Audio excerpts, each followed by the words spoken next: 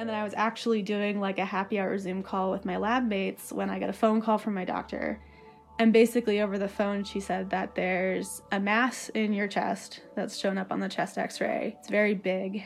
And she said it indicates that it is either a lymphoma or a thymoma. But, she says lymphoma, and that's very shocking and surprising, very concerning.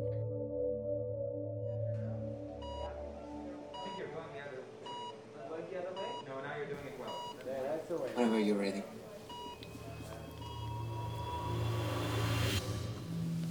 Hello, listeners. I'm Annie. And I'm Q. Welcoming you to another episode of Grad Gamut, a podcast that delves into the lesser-known dimensions of graduate student life.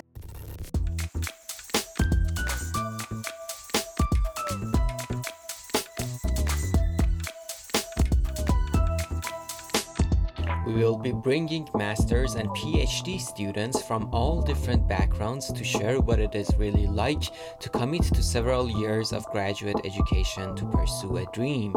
We will celebrate the highs, share the challenges, and come together as a graduate student community. Most importantly, we will amplify real graduate student stories to inform advocacy and policy making. Hi, I'm Brittany. I'm 26 years old. I'm a PhD candidate studying cancer biology, and this is my COVID story, I guess. Understandably, Brittany would like to keep some ambiguity in this episode, so throughout we will just be referring to her as Brittany, and when needed, that she is a PhD student doing research at a large public Research One institution in the Midwest. Brittany's story came to us through our friends from SAGE, the Student Advocates for Graduate Education Coalition. We're so grateful to the leadership there for connecting us with Brittany. Right from the start of our time together, Brittany began teaching us about her research work in cancer biology and how it all began for her in high school. Personal stuff with me in 10th grade was observing zebrafish development. So zebrafish develop in a clear egg. You can watch the different stages as they grow, and it takes a couple of days really for them to hatch out and start swimming on their own, but it's a really cool process. Being able to When we think of animals in a lab, we often picture lab rats and lab mice, or maybe even larger animals like a monkey, as needed subjects to better understand the human body. Not necessarily so, as Brittany enlightened us. Fish are really great for studying cancer and studying neuroblastoma specifically because you can really easily see where the genes are being expressed, where the proteins are that you're interested in, and you can take a bunch of complicated things and make it very simple in the fish. Why are things easier to see in a fish? A big strength of zebrafish is that they're transparent. Transparent. The fact that they're tiny zebrafish are easy to breed, have a fast development cycle, and are transparent are key reasons why they've become so essential in cancer research. The zebrafish is a small tropical fish that originates from the Ganges River in India. But what's remarkable about these fairly simple organisms is that they are really genetically very similar to us. A lot of the work that we do is in their offspring, in their larvae, and these are transparent. And so it's very easy for us to be able to see them under the microscope, being able to label cells or label genes with fluorescent markers. As a cancer researcher, the main tool that I use for studying liver cancer is the zebrafish. Zebrafish, like humans and mice, can get liver cancer, and the liver cancers that zebrafish get are similar both in appearance and genetically to human liver cancers. There are a number of different things that we can do with the zebrafish. We can introduce human cancer-causing genes into the zebrafish. We can take human cancer cells from patients and transplant those into the zebrafish, and when we do that, we see those cells grow and divide and spread much like the way they do in humans. And in all of those cases, we can take those fish and expose them to drugs by adding drugs actually just to the water where these little baby zebrafish, where these larvae are, and then we can look at drug responses. Now that we have a better understanding of why zebrafish are just so cool, let's go back to the work that Brittany is doing. One reason why zebrafish are such a great model, I think, for studying, human diseases, you can look at genetics. And so it's really easy to, for example, you can mutate a specific gene, and you can do that really easily in a zebrafish. And it takes very few steps, not going to get into all the steps because that's kind of outside the scope, but you can do it with very few steps, and zebrafish mature pretty quickly, so you can create a zebrafish. It's called a zebrafish line, so you create this new mutation in a fish, and then it's, within a couple months you can mate that fish with another fish that you've also created the same mutation in, and you can establish like a good line to study that in. Once Brittany creates these lines, she has a very interesting way to see the changes happening in the zebrafish families. One way of telling that your gene of interest is in there is you can connect it to a fluorescent marker, or like a fluorescent gene. What happens next is pretty cool. And then you can check it later and you can see if it's glowing, essentially. You get these really cool patterns where, if it's worked, your gene of interest should be expressing, and then you can see things light up. Much like how she describes the zebrafish, Brittany's life lit up in high school when she learned about science, and she was hooked. She started checking the lab daily. Being able to go in on my own during like my lunch times and go check on my babies, as I was calling them, was really huge for me, for really getting really excited about science. Brittany continued following her passion in undergraduate school. Specifically in the cancer that I was studying before, we were studying neuroblastoma, which is a pediatric cancer. And what we were looking at is very specific genes and specific pathways that are involved in sort of the establishment of this cancer. And following her undergraduate study, she decided graduate school would be the right path for her, specifically a PhD in cancer biology. Going into graduate school here, I was just really, I want to continue working in research. I think that's a really exciting area, and I really enjoy being in lab all the time and doing experiments and having, sometimes you have to redo stuff over and over and over, and I just find that a lot of fun.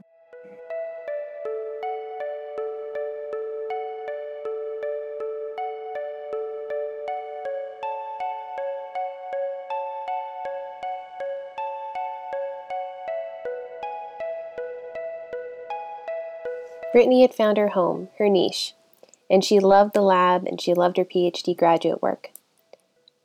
Brittany, on the other hand, like many of us, was not prepared for COVID-19.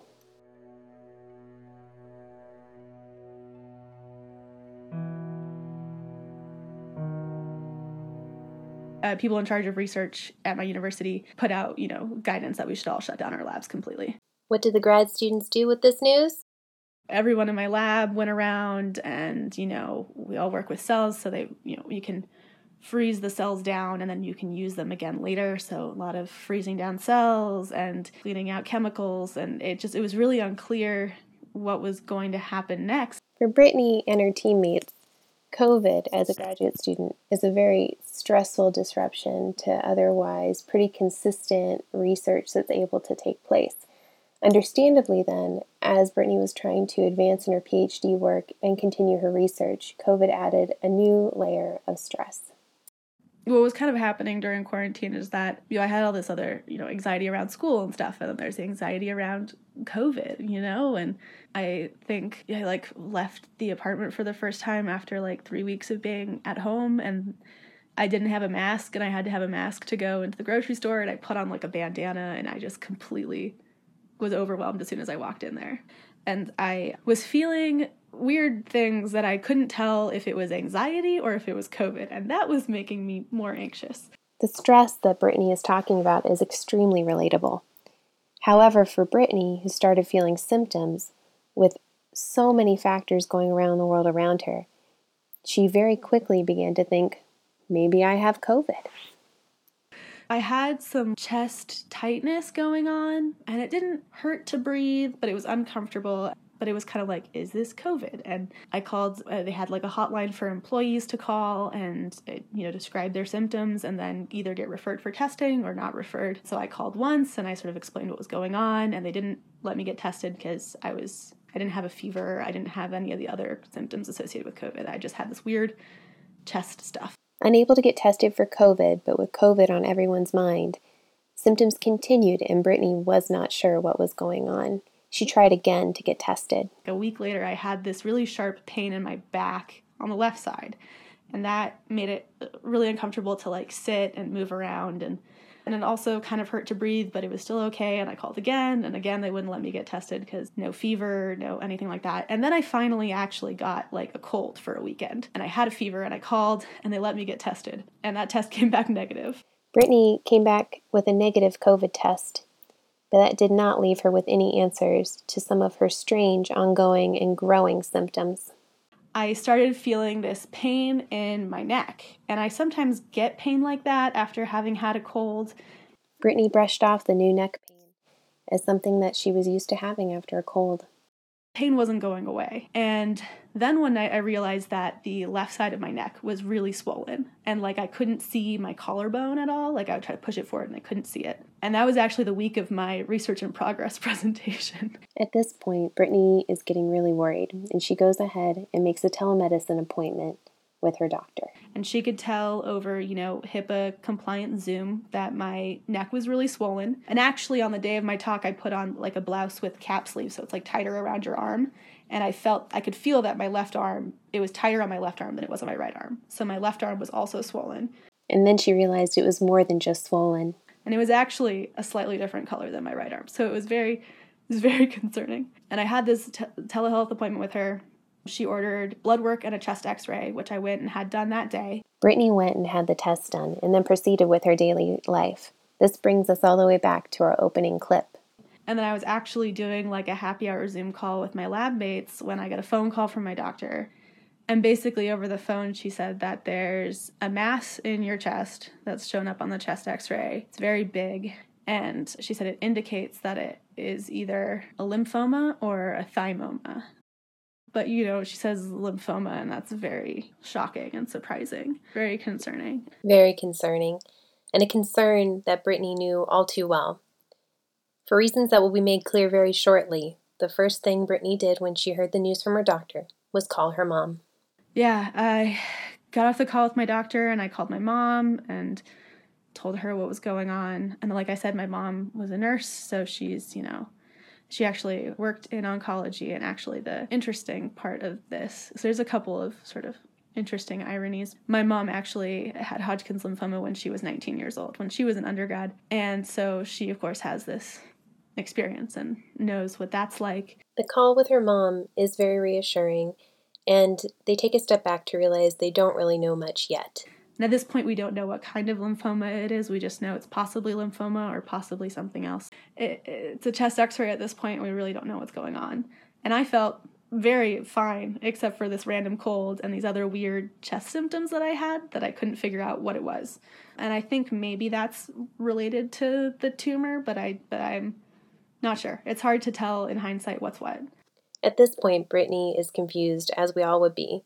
No one expects to receive a cancer diagnosis, especially not during COVID, in your 20s. My doctor ordered a CT scan, which I went and had the following Monday. And that they found, they really were able to get a better look at the chest mass and figure out what it is. So it's basically just like a very large tumor in the left side of my chest that was wrapped around really important structures in there. So typically they don't do surgery to remove lymphomas. Lymphomas respond really well to chemo, and so they don't need to do surgery. But this is kind of a situation where even if it were a tumor they would normally have surgically removed, they couldn't have done it because it was just involved in too many important things in my chest. As the gravity of Brittany's situation becomes clearer, the doctors and nurses begin to ask a lot more questions. Everyone's asking me if I have trouble breathing, if I have any chest pains, and the answer is usually no, and the reason why they're asking is because it's pressing on my left lung, and part of my left lung was pretty crushed and deflated, and it's just totally nuts. And I'm feeling really okay, which is just the wild part. The bad news didn't stop there. An ultrasound revealed that Brittany had a blood clot. I had an ultrasound scheduled where they really got a better look at the clot, and I was kind of looking at the images as they were taking them and asking questions, and it looks like it was a really big clot. And so once my doctor got all of that information from the ultrasound, she called me, and at that point it was after 5 p.m., so she couldn't order blood work or anything like that in labs, and she had said at this point, she's like, you can wait and get blood work done tomorrow, but this is a really big clot, and the issue is that it could, if any of it breaks off, it can travel to your lung, and that's a really big medical issue. That's actually like sort of life-threatening. Right now it's not life-threatening, it could be very easily. With this new development, Brittany had to decide quickly what to do next. She advised what she thought would be the best option for me was for me to go to the emergency room and get admitted to the hospital that way and get blood work done in the emergency room and then get started on an anticoagulant, which basically prevents your blood from clotting. Brittany follows the advice of her doctor and decides to call the ambulance and go to the hospital. There, she realizes how different it is to go to the hospital during a global pandemic. I had to get tested for COVID again. They wouldn't admit me to the hospital until I'd been tested for it, and I tested negative. So I was finally admitted to the hospital, and so, the whole time I'm in the ER, I have a mask on, and I'm waiting and waiting. Brittany keeps waiting and is eventually admitted to the hospital around 4 a.m. She finds it's nearly impossible to get any rest. Had me on an IV anticoagulant, so like intravenous anticoagulant, so I'm hooked up to a machine that's pumping this into my bloodstream, and it's like the machine's loud, and it's just impossible to get any sleep in a hospital, I've learned.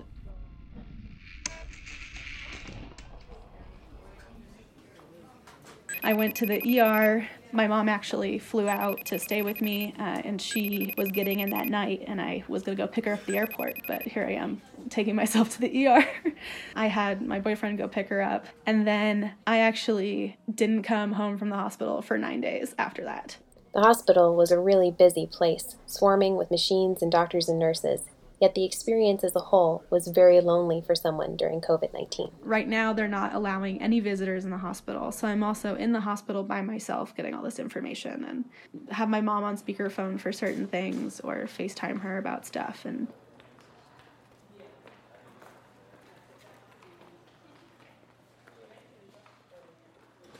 we first interviewed Brittany in June, so much of this timescape is talking about May, when nobody was allowed to visit. You're not allowed to have any visitors, so it was really hard, and and it was really difficult being in that situation and not being able to see anyone. My mom had just gotten there, and I don't get to see her for like 9 days, and it was just really hard. Keep in mind, Brittany has just been diagnosed with cancer. Her mom has flown across the country to be with her and can't be physically with her, but is only able to be on a speakerphone. Everything about Brittany's situation is compounding to make for a very isolating and scary experience.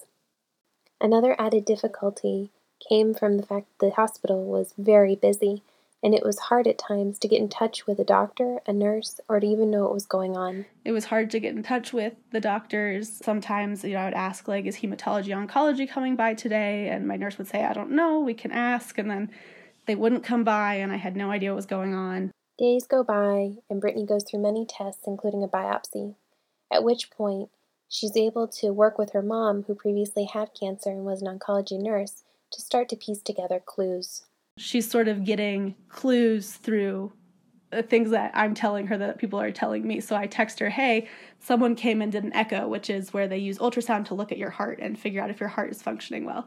And she knows from that, she's like, okay, so they're probably going to start chemo with this drug because one of the chemo drugs that they give you can cause heart damage. And so they need to know that your heart is healthy enough to start this. And then they ordered a pulmonary function test, which is lung function. And I tell my mom that, and from that she knows, okay, it's probably this drug. So she has this knowledge that I don't have. After piecing together clues, it's pretty clear that Brittany knows that she has cancer. Soon, this fear is confirmed. Finally, I was supposed to get moved to a different part of the hospital where the nurses are trained to administer chemo. Because at this point we know it's Hodgkin's lymphoma, and they told me it was stage 2. There's 4 stages. Up until this point, Brittany has stayed pretty cool-headed, all things considered. However, the time comes for her to go get her first chemo, and more drama happens. They were going to take me to a different part of the hospital. And on that day, when I was supposed to be moved and I could finally get my first chemo, the entire communication system in the hospital crashed. So no one is able to access any paging systems. The phones are not working. They're doing all the announcements over the PA system so the whole hospital can hear them. And I'm just like, are you kidding me? I've been in the hospital at this point a whole week. I've been waiting. I waited through a 3-day weekend. I've been waiting so long. And that was probably when I had my first meltdown because I was like, I'm never getting out of here. So after a week in the hospital, and learning that she has stage 2 lymphoma, Brittany reaches a fever pitch when the communication systems go down and she's unable to reach that final point where she can get her chemo treatment started. This meltdown was compounded by the fact that she's in the hospital during a global pandemic, and yet again, this impacts the kind of care Brittany is able to receive. Yeah, my nurse, the other part that's not great about COVID is that it totally breaks down any sort of human connection you can have, like any sort of physical connection. So I'm having this meltdown and the nurse there can't touch me, she can't come over, and like give me a hug or, offer any sort of physical, like solace or anything like that. And so that's also really hard too, because I've been tested for COVID, but the nurse hasn't necessarily. And so, so that's also just like another part of it too, is not only are you really isolated, but you're also physically isolated. You can't have any touch from anyone. After some more complications, Brittany is finally taken to the oncology unit where she is able to receive her first chemo. I had my first chemo in the hospital. Actual chemo infusion takes 3 hours. Usually you're allowed to have a visitor during that time, but right now because of COVID, you're not allowed to have a visitor. And it's kind of intense because you're sitting there and then the nurse who's administering your chemo has to go put on like an extra gown and gloves, like 2 pairs of gloves. And they're being all very cautious about everything. And then they go and they pump this all directly into you. You're kind of like, wait a second, like, this is serious stuff. Like, so it's very intense drugs. And I found it's like a really big exercise in trust. There's no way for me to tell that this is working. In fact, it's making me feel a lot worse because I felt fine. It's making me feel a lot worse, and my hair's falling out and everything. And my vincristine, which is that drug that we're trying to find an alternative for in my lab. At this point, we're going to pause.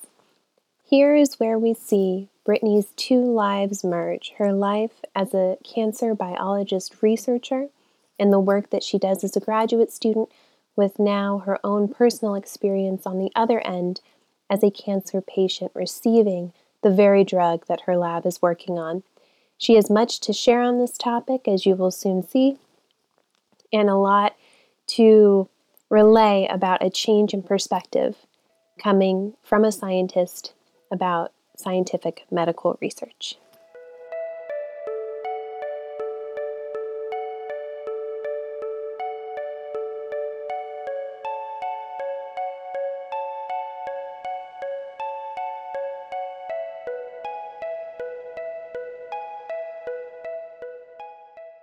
The lab that I work in, we study cell division. Brittany's lab studies cell division. Now, she's about to get into some pretty deep scientific terms, but we wanted to include them because it really helps give a bigger picture of what her work is like and how it's going to relate to some of the chemo drugs that she is currently taking. If you end up with incorrect numbers and incorrect amounts of genetic information, you can have, you can develop diseases like cancer, and you can also just have generally all kinds of things go wrong if you have the incorrect amount of information. What's required during cell division then is sort of a physical alignment of these chromosomes along something called the mitotic spindle equator. We had asked Brittany what a mitotic spindle equator was. Here's what she let us know. So the mitotic spindle is a structure that forms using these sort of thread-like structures called microtubules, and they literally connect different parts of the cell. So during just regular, when your cell is doing normal stuff and it's not actively dividing, it has these microtubule networks that are used to transport things throughout the cell. My lab then studies microtubule dynamics. As we can see here, Brittany really knows her stuff. She has been studying cancer treatment and doing cancer biological research for many years now. So we had her discuss a little bit more about what her lab does in relation to cancer treatment.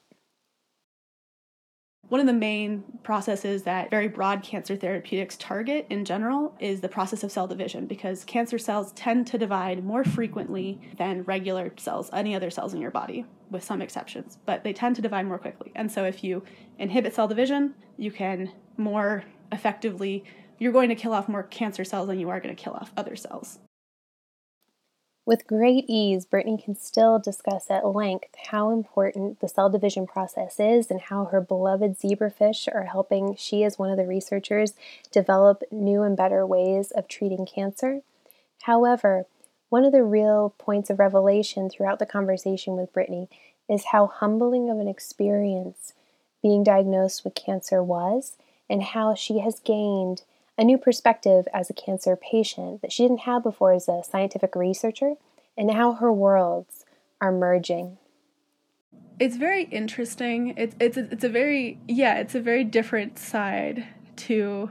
It's adding a very different perspective for me, because there's the whole perspective of being a patient in a hospital, and I think that a lot of times if you've never experienced that, you don't think about that ever.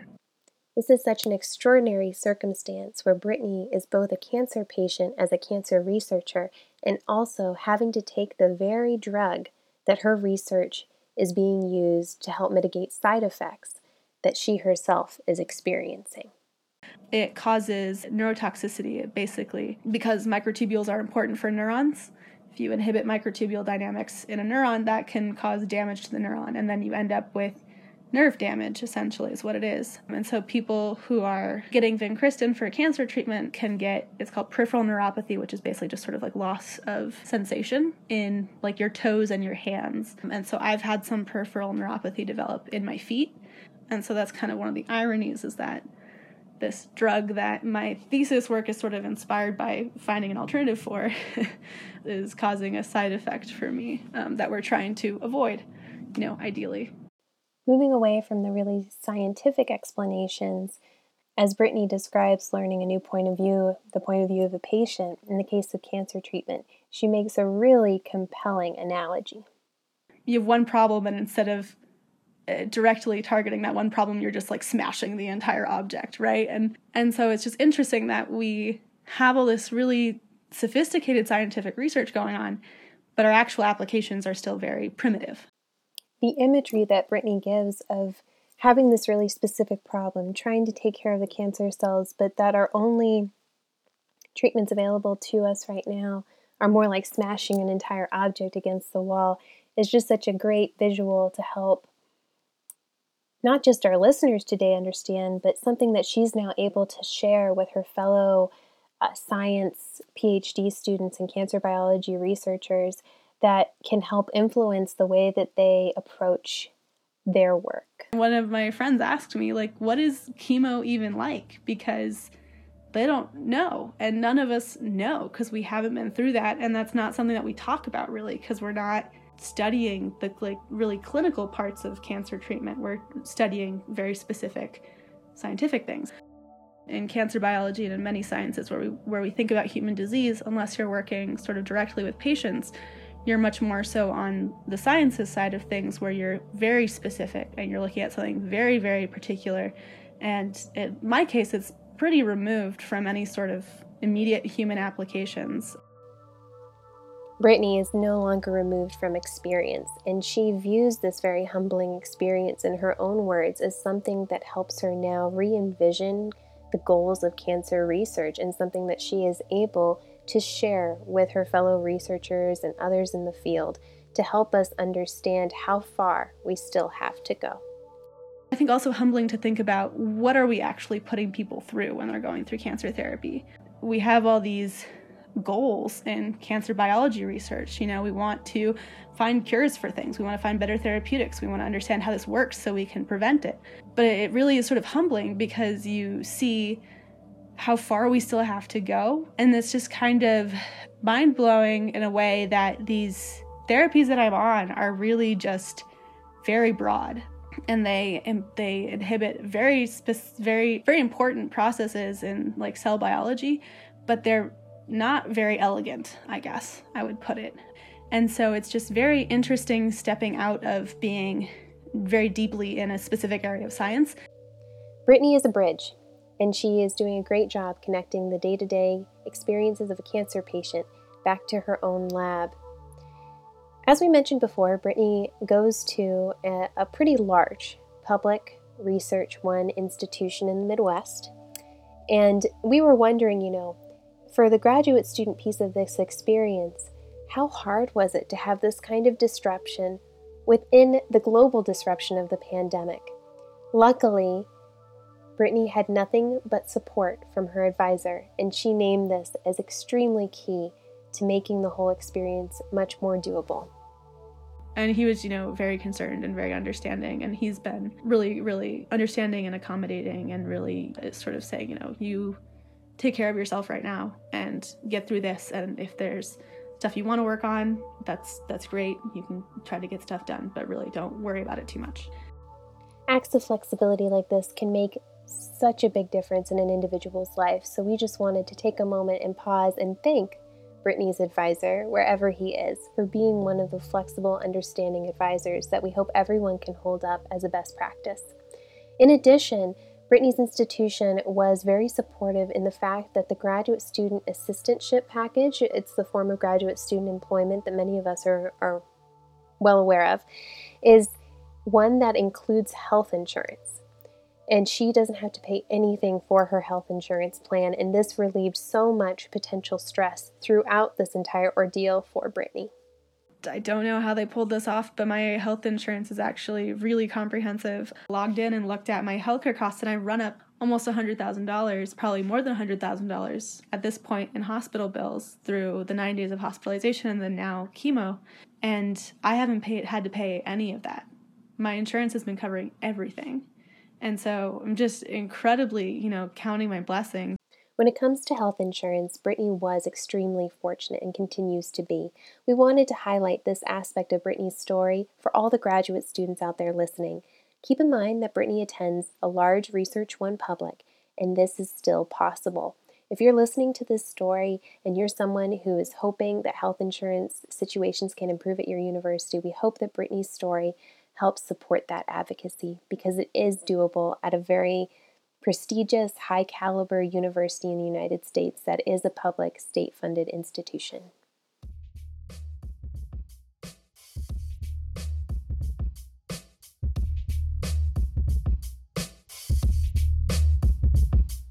As we wrapped up our time together with Brittany and we expressed extreme gratitude for her time and her willingness to share her story, she had a couple of other noteworthy mentions. One was an ask for universities to consider the immunocompromised members of the community as they create return to campus plans during the global pandemic. She also mentioned a need to consider who takes public transportation. With that bigger picture in mind, is the public transportation, the ways that one gets to campus, going to be safe for those who are dealing with immunocompromised situations? We had this wonderful talk with Brittany over the summer, and we are happy to provide an update from her. So Brittany wrote us just a couple of weeks ago in October, and she let us know that she has successfully finished her chemotherapy sessions. She is looking forward to, but has not yet been able to get back to her lab, but she is just very eager to return to campus when it is safe for her to do so and to return to her research. She is really also very hopeful that in January, when she has to take some more tests, that her remission could be confirmed at that time. So we are sending Brittany all the good vibes in hopes that she really does receive that confirmation of remission, and a big thank you to her.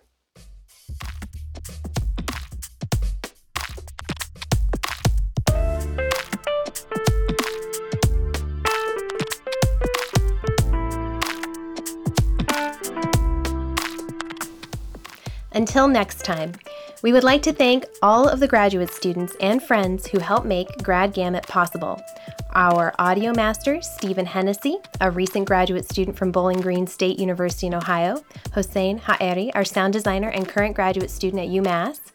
Thank you as well to the Virginia Audio Collective through the University of Virginia, and to everyone at Student Advocates for Graduate Education, SAGE, and the National Association of Graduate and Professional Students, NAGPS, for helping us connect with amazing graduate students to share their stories. Please listen to more graduate student stories on Grad Gamut. Like and subscribe to the podcast on Stitcher, Spotify, SoundCloud, or Apple Podcasts.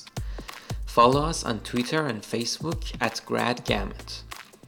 And if you're a graduate student with a story to share, contact us via our website, gradgamut.com. Our website is also where you can learn more about the graduate students featured in all the episodes.